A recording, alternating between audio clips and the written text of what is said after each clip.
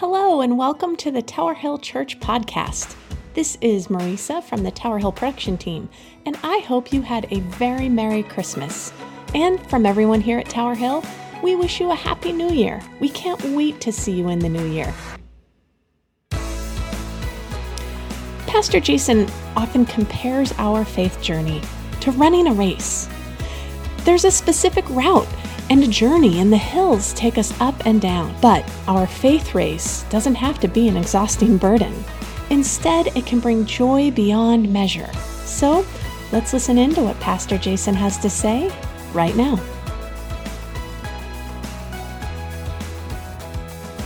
Good morning, Tower Hill Church Online. I'm Pastor Jason. It's so good to be with you. Merry Christmas and almost Happy New Year. Even though we're not together in person today, it's so wonderful that we have this technology so that we can connect, that we can worship God together in this format. And man, what a blessing it's been. There have been so many blessings in the middle of the last 2 years, a lot of silver linings that have helped us worship God, grow closer to our family, rethink the priorities of our life. I mean, there have definitely been some blessings, but not for nothing, it has been an anxiety-ridden journey of pain, mostly, over the last 2 years. It really has. And it's like we were just getting excited about celebrating Christmas and New Year's. Like, people are vaccinated and, things are getting safer and everything's good. And then all of a sudden, bam, COVID keeps raging and cases go up and boosters and vaccine cards and mandates. And it's like, oh my gosh, can somebody just wake me up when this whole thing is over? I don't know if you can relate to that sentiment, but you just want to feel like I'm so done. I mean, listen, we remember when 2 months into the pandemic, we're like, oh, I'm so done with this. Yeah, 2 years later, still so done with it. But what if, as we go into this next year, we could think about actually taking a step and allowing God to grow our faith even bigger no matter what happens, whether the virus continues to rage or not, whether things in our lives dramatically improve or not, that our faith can actually expand in a big, big way. It's possible. It really is. It's possible. And there's a formula that's given to us in Scripture that we're going to talk about in a minute. But I know this is resolution time, right? New Year's resolutions, we start thinking about what do we want to change. And oftentimes we look in the mirror and we're like, I would like to look younger than that. Or, I would like to look thinner. I'd like to, build some more muscle. Or maybe we think about other changes that we want to make in our life. And I know resolutions are kind of fleeting, but I actually think the process of reflecting on how we want to get better is a healthy one. So what does that process look like for your faith? What does it look like? Because the temptation is, while we're still in this time of uncertainty and going through the pandemic, that we actually put off making any changes or taking any steps. Because it's like, the anxiety of the moment's eating up all of our available energy. But what if we didn't do that when it came to faith? What if we were able to take a step that grows our faith bigger? In the book of Hebrews, faith is defined like this. This is Hebrews 11:1. Now, faith is confidence in what we hope for and assurance about what we do not see. Confidence and assurance. It's a confident hope that we have that something's going to come to pass based on evidence, right? It's not just blind faith. It's faith based on the previous faithfulness of God. We have every confidence that God's going to keep showing up. Why? Because, we've seen it before. Whether in Scripture or in our own lives, we've seen it before. But we also have an assurance of it. It's kind of like I have an assurance that I'm breathing oxygen even though I can't see it. I have an assurance about it. I know that it's happening. It's just there. It's something that I don't even have to think about. It's an assurance. And I think in the same way, how do we get our faith to the point where it is just an assurance? We don't have to think about the oxygen that we're breathing. We're just kind of breathing it. We're just kind of living it. I think sometimes we think faith like that is reserved just for the big heroes of the faith. Oh, Moses and Paul and all these folks in the Bible that we think about. Or maybe we look at sort of modern day saints like Mother Teresa, or people who really inspire us with their devotion and their service and their godliness. And we look at them and we're like, that's who big faith is really reserved for. But the message of Jesus is actually the opposite of that, that because of what Jesus did on the cross, he made possible big faith, even when there's just a mustard seed of faith. He made possible big faith for broken people because of what he does, not because of what we do. More on that in a minute. So how do we grow this kind of faith? What does this look like? Well, again, book of Hebrews, chapter 12, gives us a recipe for how we do this. So let's walk it through. This is Hebrews 12, beginning in verse 1. Therefore, since we are surrounded by such a great cloud of witnesses, let us throw off everything that hinders and the sin that so easily entangles. And let us run with perseverance the race marked out for us. I love that. That faith is like a race that is marked out for us. And we have to run with perseverance. We have to throw off those things that are getting in the way. I love the idea of faith as a race. I really think it works. It works for me in a lot of ways. One, because there's a sense of urgency to it. A race is different than a jog, for example. We're on the clock. There's a certain distance to running it. There's a time period in which it's run. Our life here on earth is marked out. And that's just it. I think it's marked out. Like whenever I would go to run a 5K or something, I would surely hope that somebody would think to make sure the traffic patterns were adjusted so that I don't run into a car or have to get worried about getting hit. Or that it's actually marked out by distance so I don't accidentally run 8 miles instead of 3. I love this idea that God has marked out our race, and each of us has a race to run. And it's urgent. We need to race in this moment. We're on the clock to make the most of this race. And then if you've ever run a 5 or a 10K, you know that they design these race courses to show you the most beauty of an area, right? They want to highlight the area. They want to show you some local flavor. They also want to make it challenging. This is not all going to be flat or all downhill. They want to have some challenges. Why? Because in the end, it makes the race worth running. And I believe God has set up our race to maximize beauty and challenge and flavor, everything that makes life worth living if we run this race. He's designed this race for us to maximize our life here on earth. So, what's the problem? The problem is, as it alluded to in the beginning, is that we get our feet all entangled in sin. And it stops us from running. I don't think it stops us necessarily from running the race. In other words, I think you put your faith in Jesus and you're following on God's path. You're going to run your race, but some of us are going to have more joy and more freedom running that race than others based on how much are we going to be willing for God to take care of our sin problem that we keep stepping into. I think about that phrase, that everything that hinders, the sin that so entangles. And I think about Forrest Gump, right? You remember Forrest Gump? Remember when Forrest Gump was a kid, he had his magic shoes.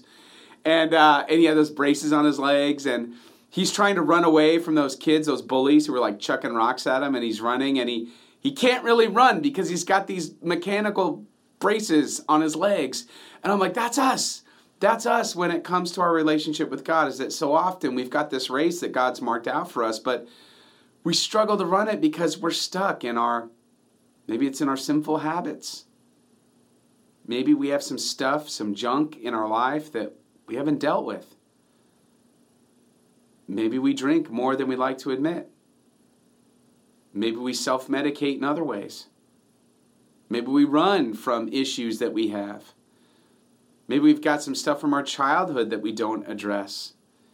Maybe we have some deep, deep wounds that have made it really hard for us to run this race. How do we get rid of the sin that entangles, of those things that hinder us from this race? I don't think God wants those things there. It doesn't mean we're going to run a race and it's going to be perfect. No, like I said, it's going to have some challenge to it. It's going to have some struggle. We're going to sweat. It's going to be work. But I think we unnecessarily make it harder on ourselves when we just kind of don't deal with those things that we need to hand over to God to deal with. So how do we do it? The answer is very simple, but it's not simplistic. Simple yet profound. And that is fixing our eyes on Jesus, the pioneer and perfecter of faith. That's how we do it. How do we run this race? We fix our eyes on Jesus, the pioneer. What does it mean? Jesus ran the race of faith first. He knows the way. He knows the different turns and twists. He knows the ups and the downs. And so if we fix our eyes on him in this race of ours, we're going to have freedom to run it with joyful abandon. And the perfecter of our faith. Jesus fills the gap in our imperfections, in our lack of confidence and assurance. Jesus fills those gaps. Fixing our eyes on Jesus, the pioneer and perfecter of our faith. Some of you have heard me tell this story before, but I always think about my Uncle Frank. Here I am, 12 years old, and I'm running a 10K for the first time that I didn't really train for. My dad signed up, and my Uncle Frank and I signed up to run it in Chinatown, Los Angeles. And I don't know, I hadn't trained all that much, definitely not long enough to do a 10K. And so I was getting really nervous. And as we started the race, race began, we put on the numbers, right? We got all ready to run this race. And we run the race, or we get things started, and a whole bunch of people just kind of take off running, and I'm sort of in the back, and I'm sort of slowly jogging as the race gets going, and my dad just took off. I guess he was going for a personal best, but he left. I had no idea where he went, and I'm like, thanks a lot. So he left, and here I am, and I start jogging, and I'm getting, I'm like half a mile in, and I'm like, I don't know if I could do this. This is 6.2 miles is a long way. I never run that far before. What makes me think I'm actually going to pull this off? And so I'm jogging, and the whole time I'm thinking, well, what do I do? How do I get out of it? I mean, the race ends like in Chinatown, and we started somewhere else. How do I even get to the end if I don't run it? So all these things are going through my 12-year-old brain, and I'm like, can I just go turn around and start going back? And I start slowing down, and I go from a jog to a walk. And I'm thinking, I'm just going to walk this thing because I can't run it. I can't do it. And just then, my Uncle Frank taps me on the shoulder. I had no idea he was still behind me. I thought, maybe he was gone doing something else, but he was behind me. He never left me. And he's like, come on, Jason, come on, keep going. I'm like, what? I can't, Uncle Frank, I'm sorry, you just go. I can't do it. I can't run. And he goes, no, listen, you can. You can do it. I'm like, I can't, it's so far. He goes, no, see, here's what I'm going to do. I'm going to run right in front of you. I don't want you to worry about how far we've gone. I don't want you to worry about anything. You just watch, put your eyes right on my numbers, right on the numbers on my back, and just follow me. I'm not going to go too fast. If I look like I'm starting to go too fast, I'll slow down. I'll wait for you. But we're going to run this, and you're going to do it. Okay, so I start looking at Uncle Frank's numbers and following him and jogging, and don't you know, we ran that whole race. I was very tired, and I didn't run another 10K again. But I did it. And you know how I did it? By fixing my eyes on Uncle Frank. Listen, I don't think faith is all that different. I don't think running this race is all that different. If we fix our eyes on Jesus, we connect with him every day. We read scripture, we pray, we go to worship, we serve together. We find ways of connecting with the heartbeat of Jesus Christ. We fix our eyes on him. He's going to take us exactly where we need to go at the pace that we need to go. That's what he does. That's how it works. Fixing our eyes on Jesus. You wonder why there's so much uncertainty in your faith walk. It's usually because you're not fixing your eyes on Jesus. And I go through the same thing. That's a real temperature check for me. Is if I'm starting to feel kind of out of whack, that's one of the first places I go. I'm like, have I really been connecting with Jesus? Am I fixing my eyes on him? Or am I just kind of not paying attention? So I don't know what that looks like for you, but fixing our eyes on Jesus is the answer, according to Hebrews. Let's keep going with the scripture. For the joy set before him, he endured the cross, scorning its shame, and sat down at the right hand of the throne of God. In other words, he's run this race before. He's the pioneer and the perfecter. And almost as if to anticipate our excuses for not running the race, he continues in verse 3, "Consider him who endured such opposition from sinners, so that you will not grow weary and lose heart." Listen, are you tired from running this race? You think you can't run this race? Guess what? Jesus ran it crucified, right? So don't tell me you can't run this race when you haven't even come close to experiencing what Jesus had to in order to finish. In your struggle against sin, you have not yet resisted to the point of shedding your blood. And have you completely forgotten this word of encouragement that addresses you as a father addresses his son? It says, "My son, do not make light of the Lord's discipline, and do not lose heart when he rebukes you, because the Lord disciplines the one he loves, and he chastens everyone he accepts as his son." Oh man, I know I had you until I said the D word. Discipline. Discipline. What's going on here? There's a couple of layers that are happening here, but this answers, how do we fix our eyes on Jesus? Through discipline. And there are two kinds of discipline, really, and two, I think, that are interwoven here in this passage. The first, of course, we would think of as self-discipline, right? What's self-discipline but the bridge between our goals and accomplishments? It's whatever it takes for us to decide and to move forward and to take a step and all of that. And self-discipline is incredibly valuable. It's a huge part of our lives and a huge part of how we fix our eyes on Jesus.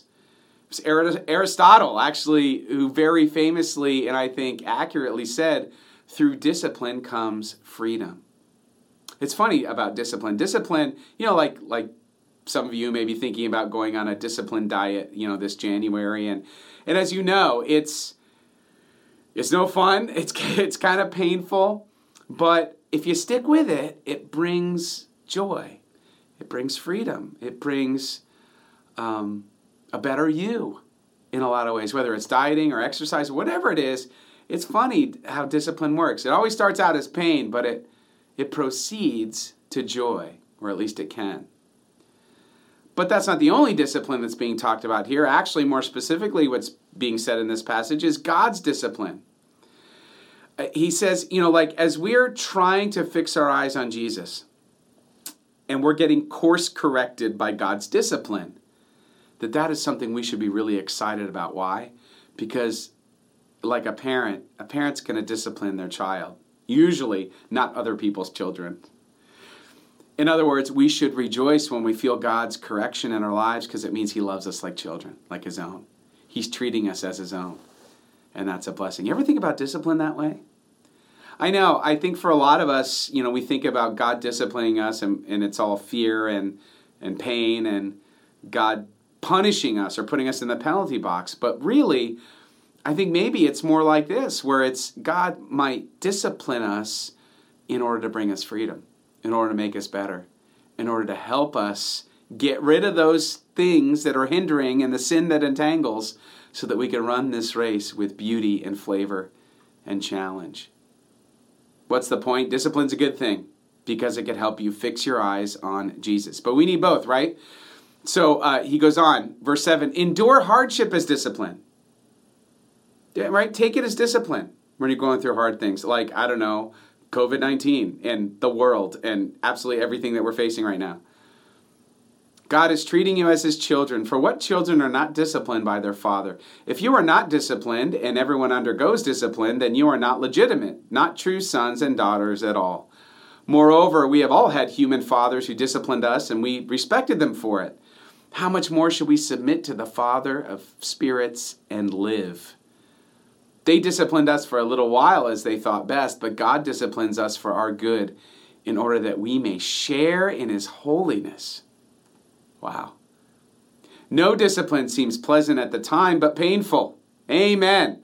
Can I get an amen? From the back. Let's hear it louder. Yes, amen. Later on, however, it produces a harvest of righteousness and peace for those who have been trained by it. Therefore, strengthen your feeble arms and weak knees. Oh, I love that line. Strengthen your feeble arms and weak knees. So it's kind of talking about both, right? There's a self-discipline of strengthening and sort of steeling ourselves to fix our eyes on Jesus. And then there's the discipline that God is giving us, helping to correct our course and to take care of that nasty sin problem that keeps tripping up our feet. So really, it's about training your faith. And training your faith takes some discipline and it takes some time, right? I mean, you wouldn't go run a 10K like I did and not train. You probably wouldn't dream of that. It wouldn't end well, especially as an adult. If you didn't train for a 10K, you'd be doing the Frankenstein for 3 weeks, right? Because you can't walk. It'd be terrible. And when you go to start your training, you don't start with running 6.2 miles. You start with running half a mile, maybe a mile. You do that a few times. You build your way up. So maybe for you in 2022, you need to just start exercising that faith muscle, coming up with a discipline on how to do that. And maybe you start with, hey, I'm going to start with the Gospel of Mark. I'm going to start with the Gospel of Matthew or John. And I'm going to read 3 verses a day this week. I'm going to read 3 verses. I'm going to think about it. And then I'm going to pray to God. Maybe I'm going to do that every weekday, Monday through Friday. I'm going to do that. And then after 2 weeks of that, if I'm feeling good, I might start to change it up. I might start to increase it or whatever that looks like. Or it may be I'm going to become part of a small group. I'm going to do something special for Lent. I'm going to do something to exercise that faith muscle. But I'm going to encourage you, you don't have to do it all at once. Running the 6 miles takes time. Start small and work your way up. This way you can stick with it. So a discipline of prayer and scripture and generosity and worship and service, this will enable you to fix your eyes on Jesus, and he will remove the entanglements from your feet and give you the freedom to run the race. And here's the thing about running the race. It's like, again, back to that scene in Forrest Gump when the mechanism with his magic shoes finally break off and that look on his face. You remember that look? Sheer joy. He had the big smile and he runs and he just takes off. Listen, when we allow Jesus, when we fix our eyes on Jesus and he gets rid of those entanglements, it magnifies the joy of the race. Again, God wants something for us more than he wants something from us. He wants to free us to run the race with joy. And then he said, anytime he was going anywhere, I was running. Why? Because he loved it. He had so much joy in it. And I think that could be us too. So, training your faith. What are 3 steps you could take today? Here we go. Let's talk about 3 things that are super, super practical. The first is deal with it. Maybe you just need to deal with it. What do I mean? What are the habits and hurts that are entangling your feet? Maybe it's sinful habits in your life. Again, I had mentioned maybe it's alcohol or maybe it's some sort of abusive language that you use toward people that you love, or maybe it's something else going on with you that you're struggling with. Maybe it's some sort of habitual sin that keeps entangling your feet. Deal with it. And maybe you need help to deal with it. It's okay. Find a friend, a trusted friend who can help you. Go get some counseling. Listen, we have wounds. We have hurts. Some of us in our lives have been wounded very deeply. Deal with it. Confront it. Don't just let it slide. That stuff, it's like trying to hold a beach ball underwater. You can only do that for so long, and eventually that sucker's popping up, and it's coming up sideways. Maybe the first thing that you need to do in this new year as it comes up is to just deal with it. Say, Lord, I confess to you, or hey, Lord, I confess to you, and I'm going to seek out some counseling.